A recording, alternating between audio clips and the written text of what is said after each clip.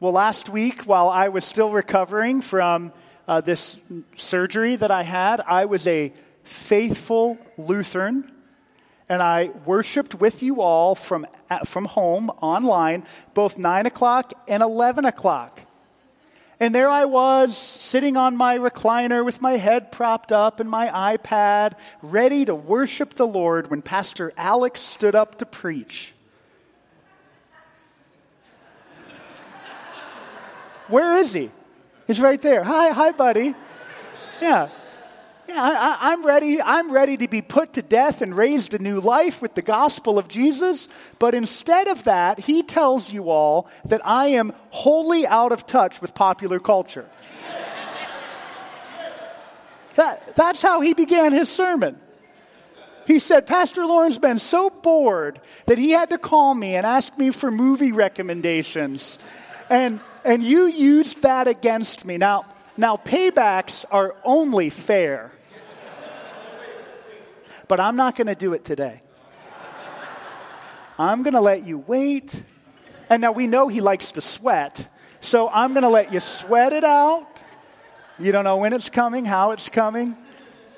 But a payback's coming, Alex. But all joking aside, I know Bob Barker died. I'm in touch with popular culture. Anyway, Alex preached a great sermon.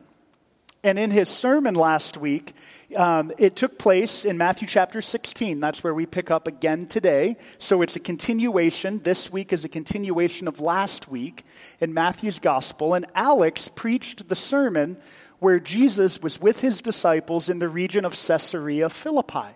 And Alex told the story of Peter. Peter is that disciple throughout the Gospels that takes center stage. We learn more about Peter than we do any other disciple. Do you know in Matthew's Gospel, Peter is the first disciple that Jesus calls to come and follow him.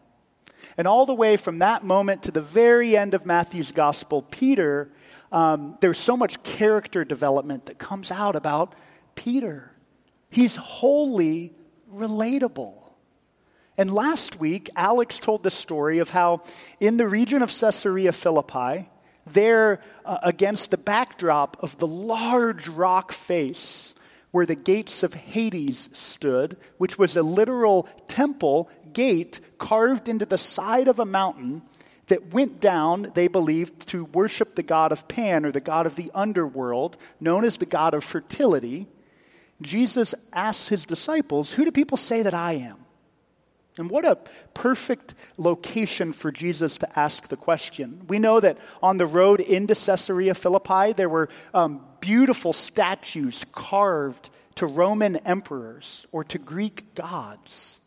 So think about that. Here are all of these images of power, glory, all of the crowns of the world. When Jesus begs the question, "Who do people say I am?" And Peter gets it right. He says, you are the Messiah.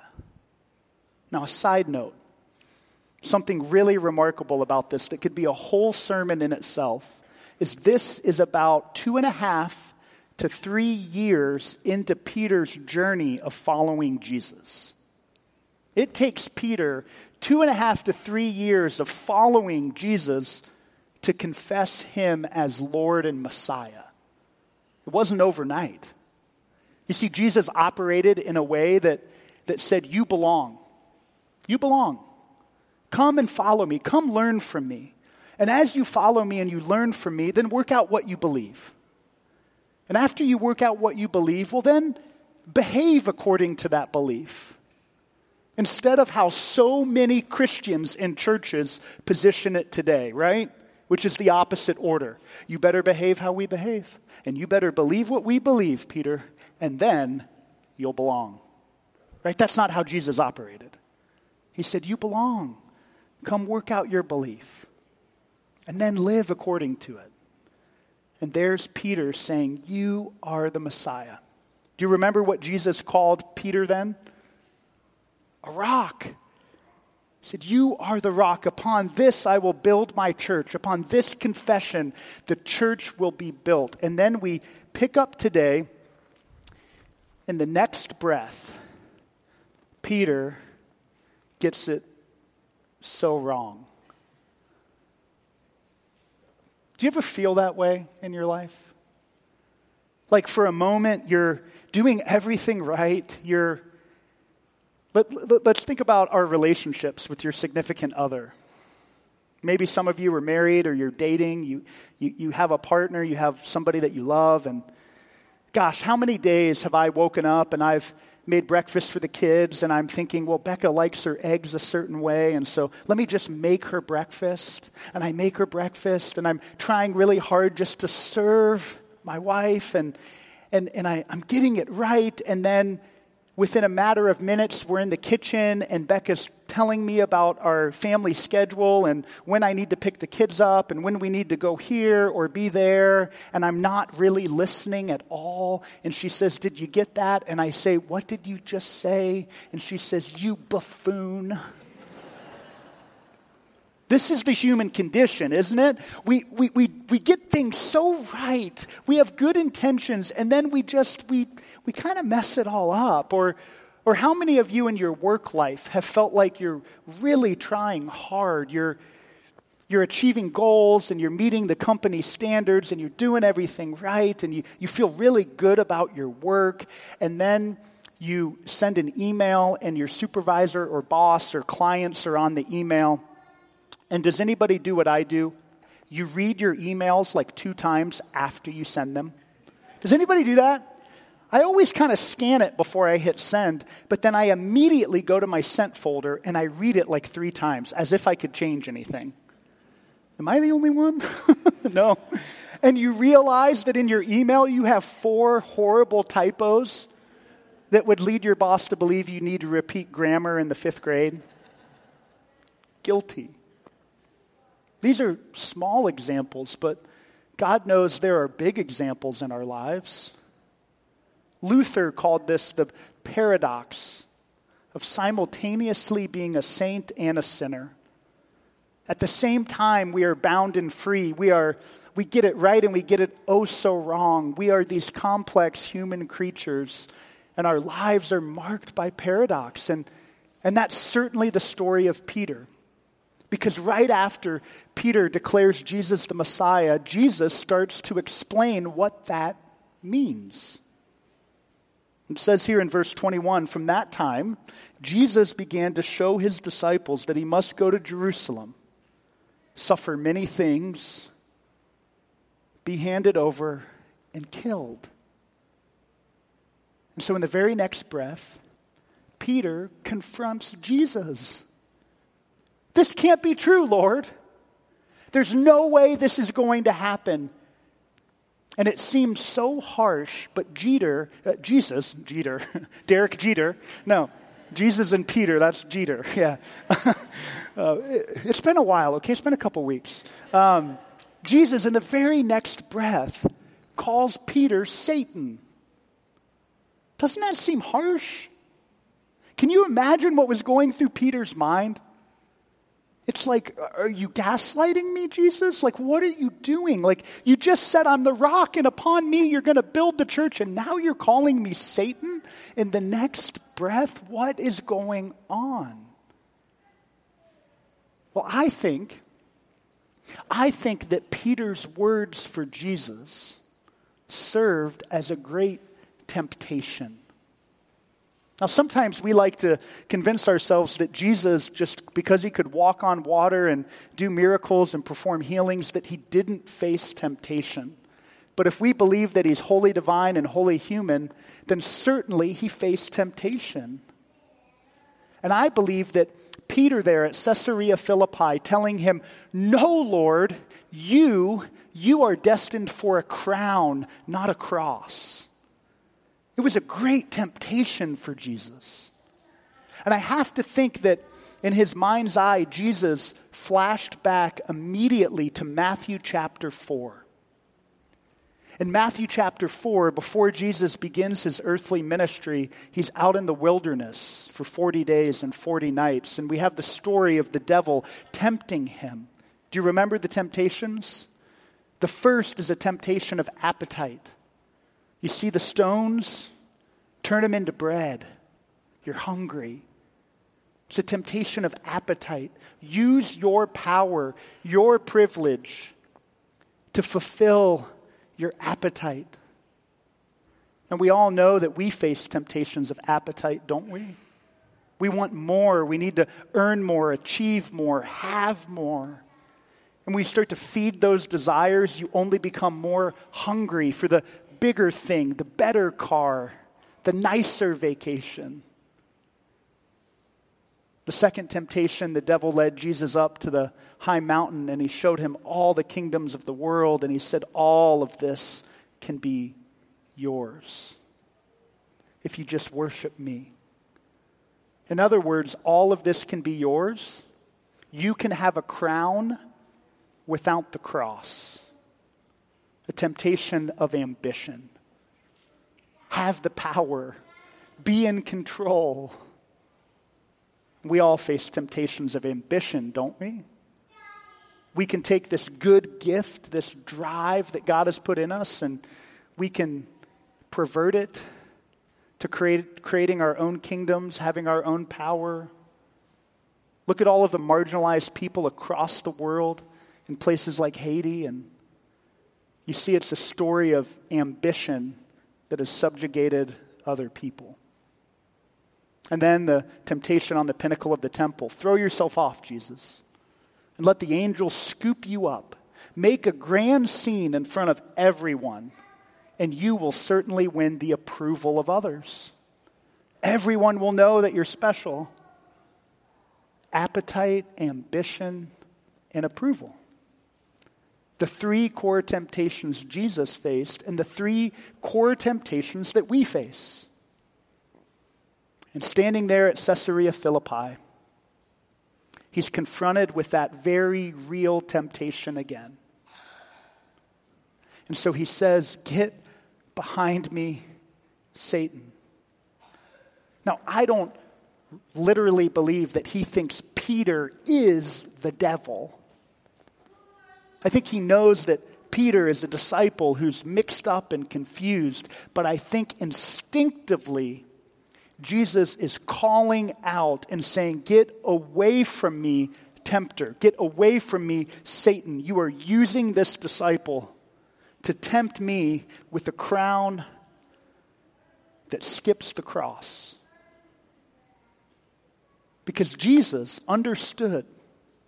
He understood that his true identity, it didn't come from what he had, what he achieved, or the approval of others. Jesus understood that the antidote to the world's temptations is being centered and grounded in his true identity.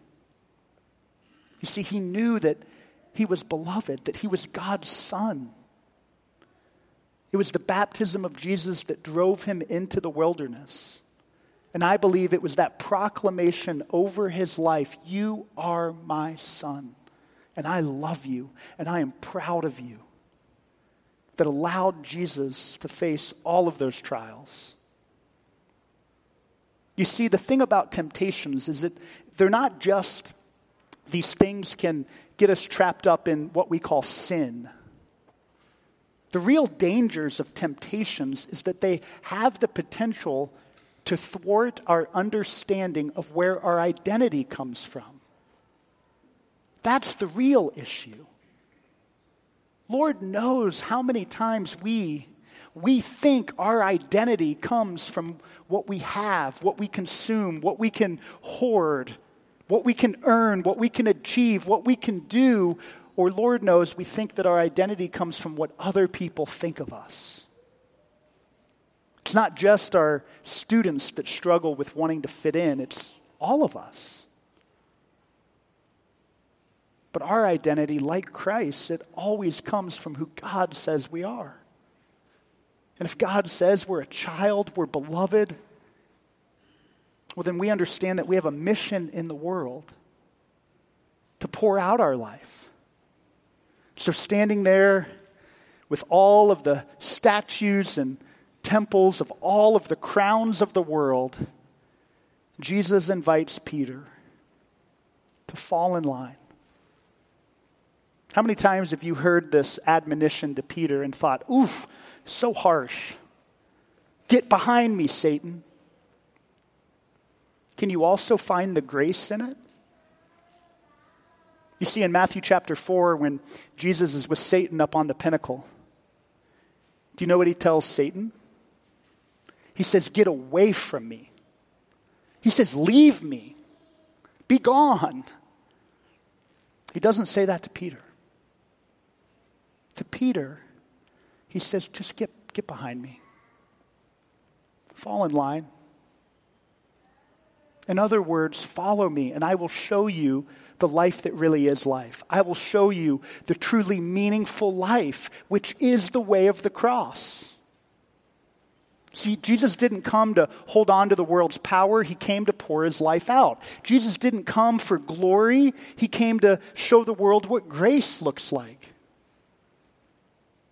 And we know that Peter will continue on this journey through the rest of Matthew's gospel, doing what Peter always does. He will get it so right, and he will mess it up so very much.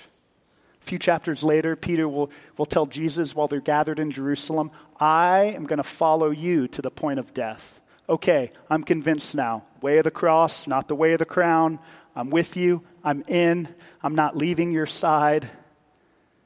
And then, in a matter of hours, while Jesus is arrested in the garden and brought before the governor, Peter is nowhere to be found. And as Jesus carries his cross up to Golgotha, Peter's not even in the crowd.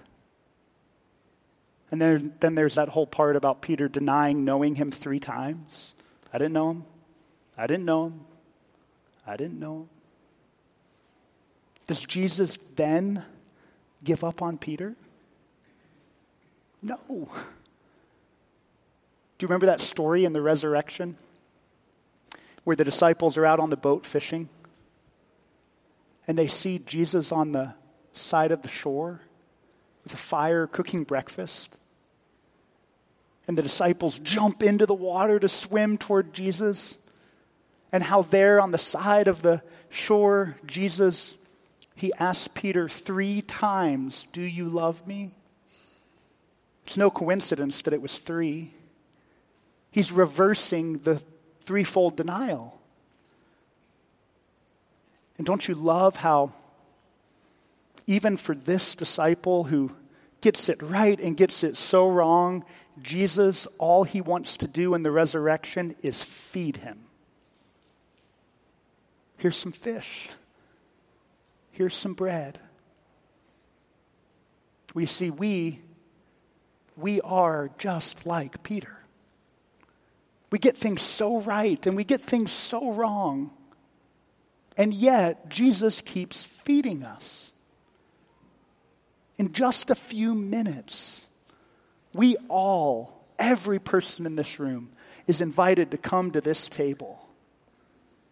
And at this table, no matter what you've done this week, whether you're riding cloud 9 and you're getting it all right, or you feel like you've royally messed up, you will be fed. As your hand comes out, we believe that the very physical, real presence of Christ is placed in your hand. Because the character and nature of Jesus and our relationship with him is defined only based off of the character of the lover. Isn't that remarkable? Our relationship with God is not defined based on our behavior. It's defined based on the character of the beloved, the lover. And so come to this table. Come with an open heart. Come with open hands, ready to receive from God the gift that is secured for you in Jesus. You know, we could all go back to kindergarten, couldn't we? Just like the kids. to get behind Christ, to follow him where he wants to lead. And this isn't just an individual message. This is a message for us as a community. Are we, as Good Shepherd Lutheran Church, seeking a crown? To be the best, to do the most, to give the most? Or are we seeking to be a community that follows Jesus in the way of the cross? Pouring our life out, pouring our resources out, giving our communal life over to the life that really is life. This is our invitation. To follow the leader and to know that when we get off course, we screw up, we mess up, all that we need to do is to put a hand forward and to once again be fed. Amen.